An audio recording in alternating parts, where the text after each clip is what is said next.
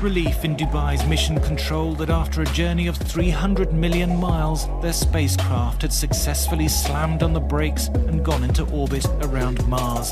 With the Hope probe well on its way, and this isn't just the journey of a probe, it's the journey of a nation and in many ways, the journey of this region.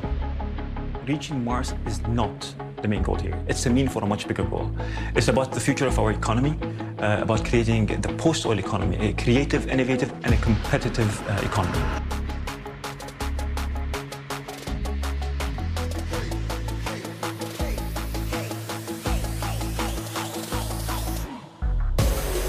With the successful launch of the Hope Mars mission, the United Arab Emirates recently joined the small group of 5 nations that have successfully launched a spacecraft to Mars. From the private sector to the global stage, it's now undeniable that the space domain has once again captured the world's attention. Today we ask, will this new domain set the stage for international cooperation, competition, or conflict? This is State of the World, produced by the World Affairs Council of Connecticut. I'm your host, Amanda Jolly. On this episode, we speak with the woman who led the UAE's successful mission to Mars, Her Excellency Minister Sarah Al-Amiri. Minister Al-Amiri serves as the UAE's first ever Minister of State for Advanced Technology and chairwoman of the UAE Space Agency.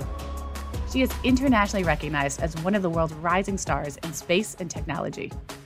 Moderated by Council CEO Megan Tory. This episode is sponsored by Raytheon Technologies and hosted in partnership with the Connecticut Center for Advanced Technology and the World Affairs Councils of America.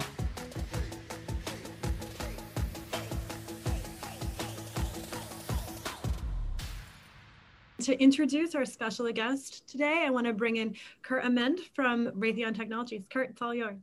Thank you, Megan. We're honored today to have her as our featured speaker, Her Excellency Sarah Al-Amiri, the UAE Minister of State for Advanced Technology and chairwoman of the UAE Space Agency. What I find striking about her biography is that not only does she bear the responsibilities of leading an important government ministry, in itself a full-time job, but also a vital, highly visible government agency that is charting new pathways in space. And her work is at the absolute cutting edge of research, development, advanced science, and technology. The minister's influence on the UAE's historic passage from a free market economy based largely on oil and gas production to a knowledge economy for the 21st century and beyond will be significant and lasting. And so we're very fortunate that she's with us today. Megan, I'd like to just go straight into the first question, if I could. Absolutely.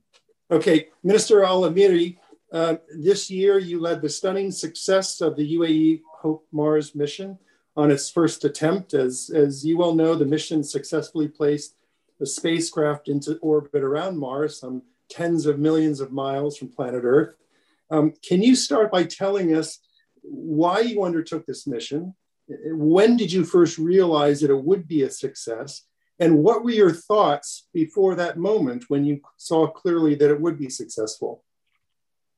Thank you, Kurt, and thank you, Megan. I'd like to thank everyone at the World Affairs Council Connecticut for this invitation to join you on this talk with regards to space and how technology in space advances development forward. Thank you for the question, Kurt. It's quite a large one.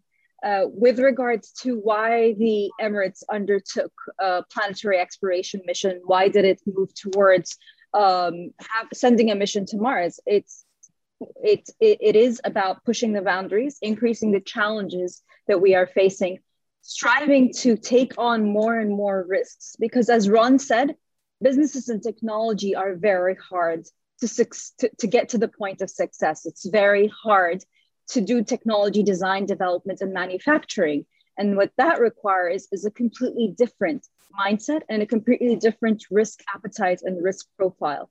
And with that, taking on a mission and transforming an entire economy from a free market economy, as Kurt mentioned, to one that is based on knowledge and to one that is based on not utilizing technologies, but rather designing and developing technologies is a completely different paradigm shift for us in the way we work, in the approach of the diversification of the types of talent that we have within the country, and the types of companies that we have within the country.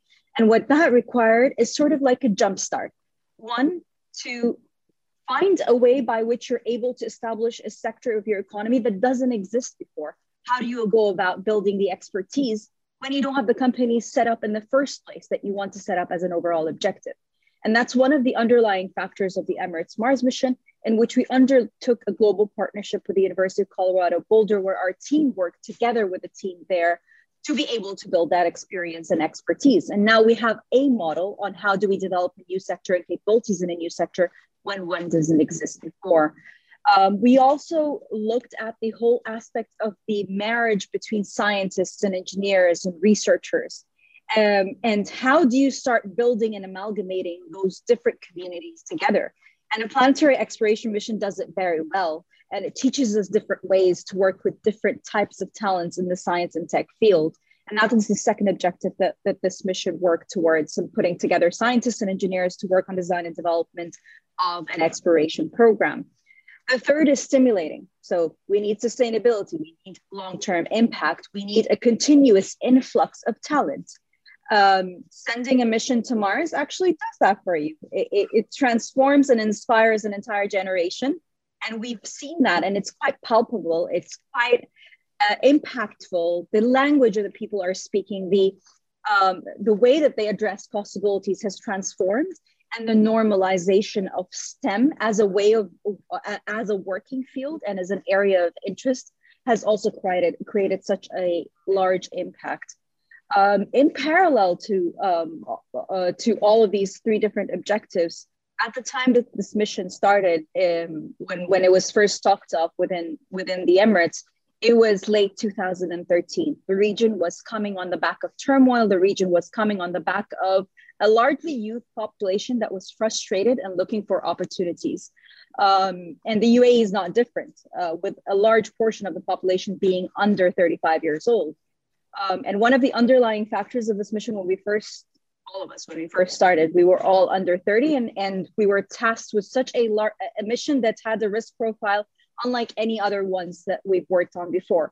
So myself, prior to this mission, I worked on Earth observation satellites. The chances of success there is 95%. You build a spacecraft, you test it, it is difficult, it is challenging. But once you get it on the launch pad, once you've tested it very well, you've got sort of a guaranteed ticket to space with which you can finish your mission. In Mars, it was quite a different paradigm shift, where we knew early on that our chance of success was 50%. And that just changed the whole aspect of how you tackle risk and how you're able to circumvent that, and how do you get to a point where you handle a lot of the unknowns to be able to get to the mission that we've had today. And one question that you asked, Kurt, was when did I feel that this was a success? It depends on which objective that you're talking about. But I regardless of what we did end to end, and with all the thoughts that we had in mind, we never had a guarantee that we're going to reach Mars, but the other objectives did have a large impact. Getting to Mars sort of amplified the impacts of changing culture, of changing the way we think, the way we work, and so on. When we're talking about the final moments prior to arriving, it was practically 7 years of my life sort of running through my head with all the challenges that this mission put us through, just getting to a chance to get in orbit, to be one of very few countries to be in orbit around Mars. I till today, I don't think I have words to describe that feeling, the moments before and even the moments after. But it was quite an interesting endeavor over the course of the last 7 years now. So, Minister Al-Amiri, thank you again for being with us. Can you talk briefly about what is happening with the Hope Mars spacecraft now in orbit on Mars? What kind of data is it collecting, and how do you foresee that data informing the future of the UAE space program? The scientific objective of this mission from the get-go was to have a mission that collected novel science data. And what that meant is that we needed to address questions that haven't been addressed about Mars before. And I think we got an initial taste of what that really means. None of us working on this mission have been put in a situation where you get a piece of data from another planet and a piece of information that only the people that are working on this mission know from everyone on planet Earth. That's a feeling that is very hard to describe. Although we worked towards that point, but very hard to describe. And we were really grateful to actually get the capability of imaging the aurora very early on in the mission. And the data from this mission is coming on according to plan. We are in orbit according to plan. We are imaging the spacecraft exactly according to the plans that are in place. The data is currently being looked at by our science team, ensuring that the processing is working up to par to what the science community then expects as data to receive from this mission. We are planning to release our initial batch of data in the first week of October. So let's talk a little bit about the overall sort of objective. So when discussing the success of the HOPE mission, you've stated that the mission means not only success in the present day, but success for the next 50 years, for the next generation. Can you tell me more about how the space domain how you vision it transforming the world ahead in decades and transforming the future of the UAE?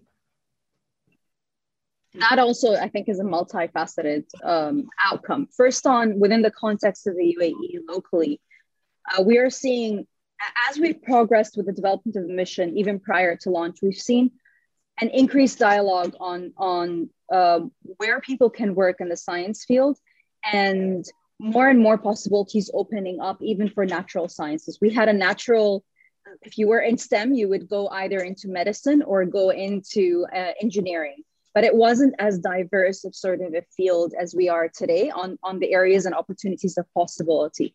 And I think that this mission has created with a lot of the youth is the opportunity to create your own opportunity in the field that you're passionate about, and being able to push that forward and being able to advance a lot of that development moving forward.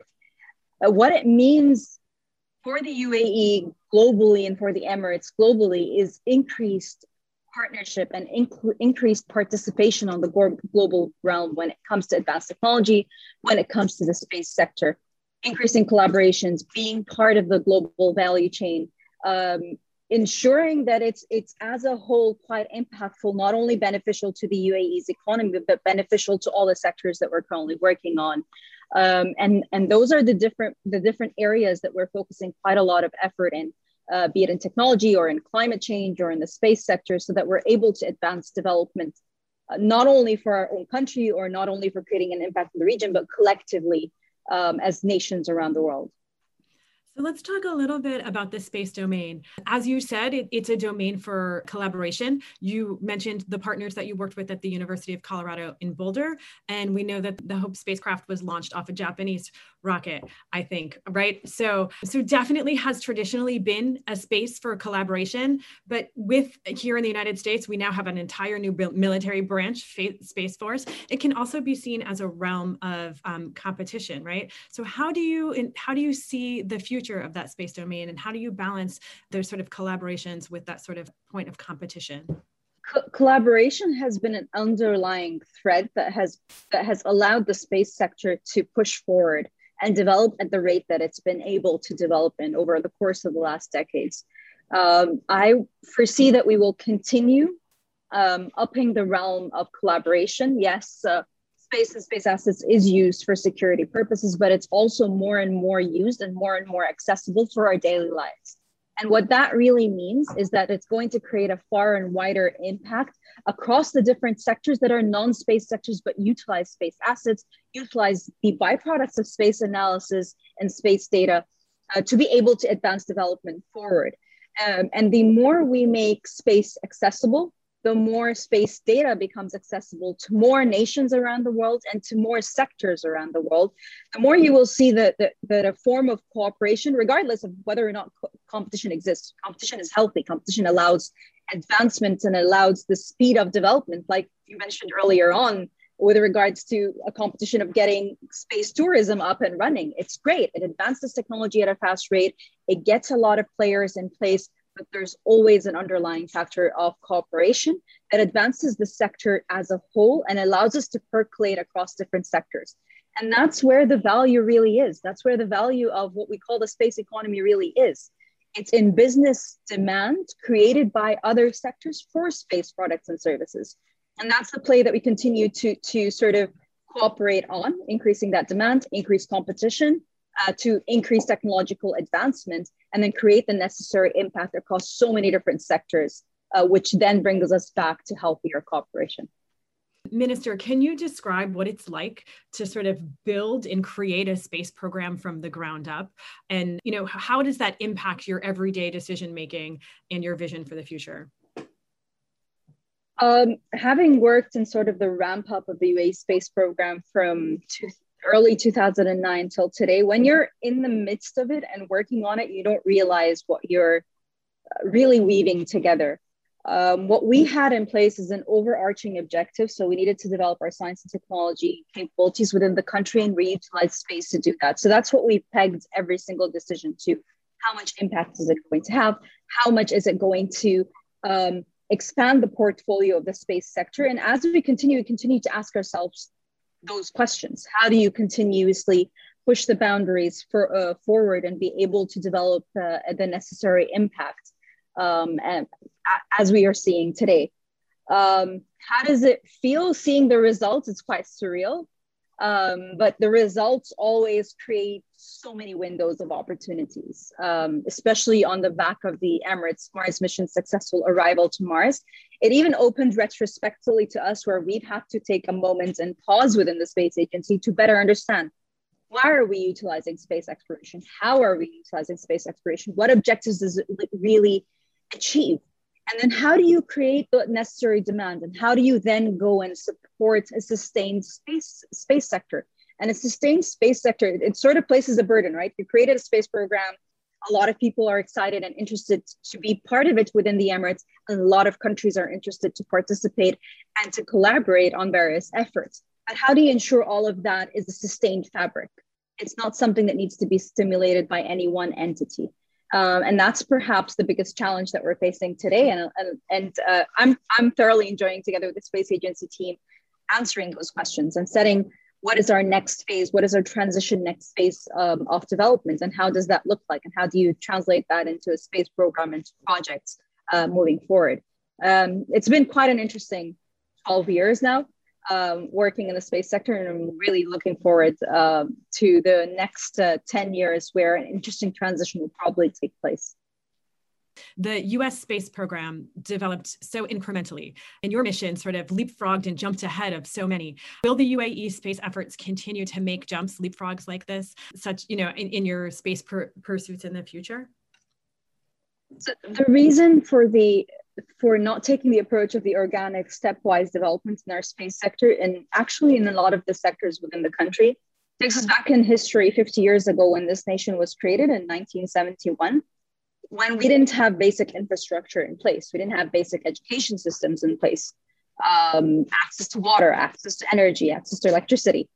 And getting to where we are today in the number of decades that we did, the only choice we have as a country is to leapfrog. And that continues to be in every single sector. Opportunities will never wait for you.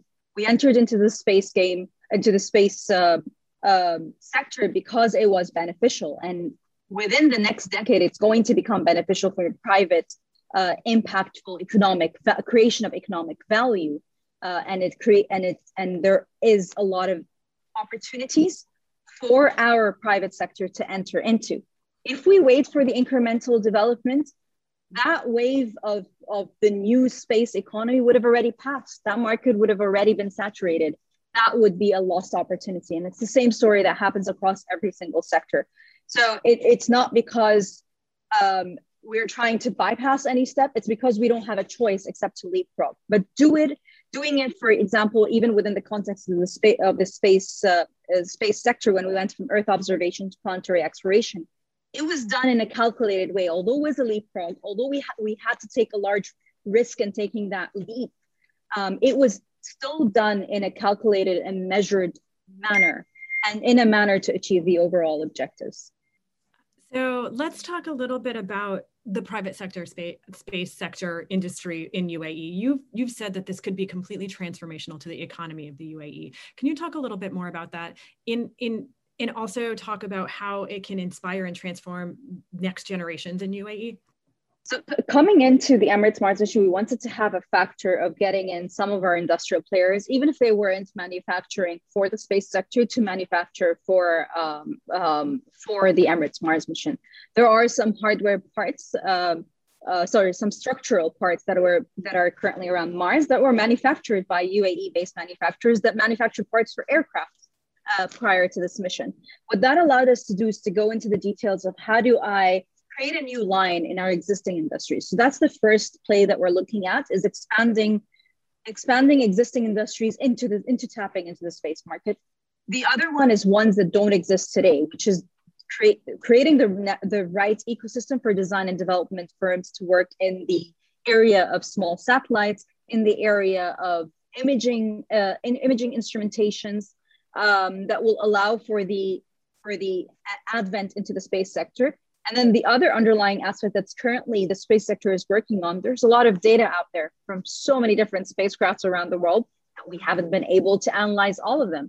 So how do you create the right systems based on machine learning, based on artificial intelligence, to create the necessary products and services and information that you require to apply to climate change, to apply to climate, to apply to infrastructure development, to completely address the topic of food security from our perspective, and advancing farming and new farming methodologies and so on and so forth.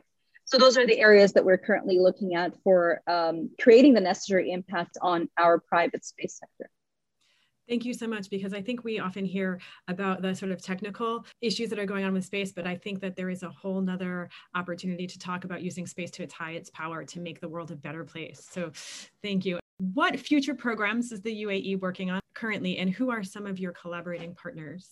As we're moving forward, one of the areas that we're kicking off is increasing the number of entities that are working on what we call the downstream play of space, which is on the utilization of space data to provide products and services for different sectors. And it's through that we're able to create demand in place. The UAE has undergoing missions in Earth observation and in exploration, and also in human outer space exploration.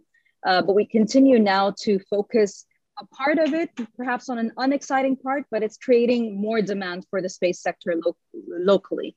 And if I pinpoint what's the priority of the space agency over the course of the next 2 years, it's that it's demonstrating to existing sectors, which are the sectors that I spoke about, how we can utilize space technology and space data and space services to be able to address a lot of the challenges that they're facing today. Can you talk a little bit about the next generation of future leaders? How has the space sector changed the opportunities for students, young leaders in the region, maybe not only in UAE, but in the entire region? It's changed the dialogue on what it really means to be part of any endeavor, and removed sort of the hurdle of the age. I myself can speak to the benefits of it personally, to be able to have such a large opportunity. And I work with a lot of people who have gotten a lot of opportunities on the back of the space program, and on the back of focusing the space program on youth primarily, and being able to then start working on various sectors. So it's been an interesting journey, an amalgamation between experience, between utilizing fresh graduates and coming with the result that we have today. And I think we'll continue using that. It's proven a good case when you're trying to establish a new sector that doesn't exist before, and bringing in fresh graduates into the mix, and then building their capabilities towards the necessary sector that we want to create an impact in. And within the country, and like I said, it's a country that large portion of our population is under 35 years old. It's created a lot of opportunities in designing the way we work, designing what the future looks like, and being part of that design process. Can I ask you a question about your leadership? You are world recognized, one of Time's 100 people. You know, lauded by the BBC. What has it been like in your personal leadership journey? What do you want people to know as you go, as you know, as they look to you as a role model? It's been, the last decade has been a series of opportunities shaped as immense challenges that I've been fortunate to be part of. These so many programs. The biggest that I've personally learned on has been a transformational personal journey. I think to me and a lot of people that I've worked on, and not only on our end of the world, but also our partners and colleagues out of the US. It's just going through such a challenge that wants to transform the way an entire society thinks, an entire approach to failure. Per se, and being able to embrace working on something that you can never guarantee success for is quite a humbling endeavor, up to the point of arriving to Mars. I had no guarantee that we were going to get there, although I knew that we've confidently done everything in our hands to ensure that we've thought of every single worst case scenario, designed that into the development process to ensure success. That is a very humbling endeavor, that you're working on a program for such a long period of time, and it takes up a large portion of your lives. And I think everyone here who has worked on in a space program or a space sector understands that this is sort of it's part of your personal life. Your entire family is part of the journey. And to come at the end of it and understand the impacts that it's created, I think it's quite transformation on a person. And I'm quite grateful to have been in a position to have this opportunity and to continue it forward and to create. I think what I'm interested in today is to create these series of opportunities for others to capitalize on and learn from, because it's through strong adversity and challenges that you're able to monumentally grow as individuals and therefore monumentally grow as organizations. Fantastic. It's been such a pleasure to have you with us today. I want to ask you, what is your biggest hope for the future? What do you see happening within your program? What are some of the things that we have to look forward to? More companies coming up in the space sector locally, but for me, what's important for them to become players in the global space economy. And not necessarily in the local space economy. From a global perspective, more inclusivity in STEM is something that I'm quite passionate about, and more diversity in STEM, because that allows us to transform technologies and push them forward in such a large leap. And I've personally experienced that, and I'd love for us to continue the dialogue of ensuring diversity and inclusivity in STEM and pushing that forward globally. Minister Al-Amiri, thank you so much for joining us on State of the World today. It has been an enormous honor. I know that I speak for our staff and our community that what an amazing talk, and thank you for joining us. Thank you so much, Megan, and to the team. It's a pleasure being here.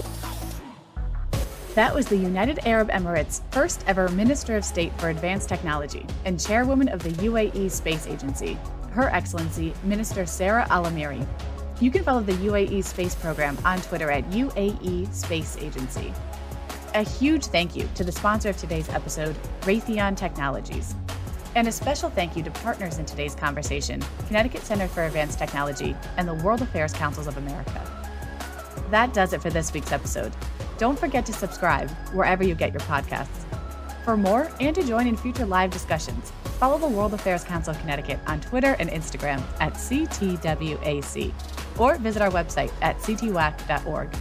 Today's episode was moderated by CEO Megan Torrey, produced by me, Amanda Jolly, edited and engineered by Khalil Rahman. Thank you for joining us for State of the World. Until next time.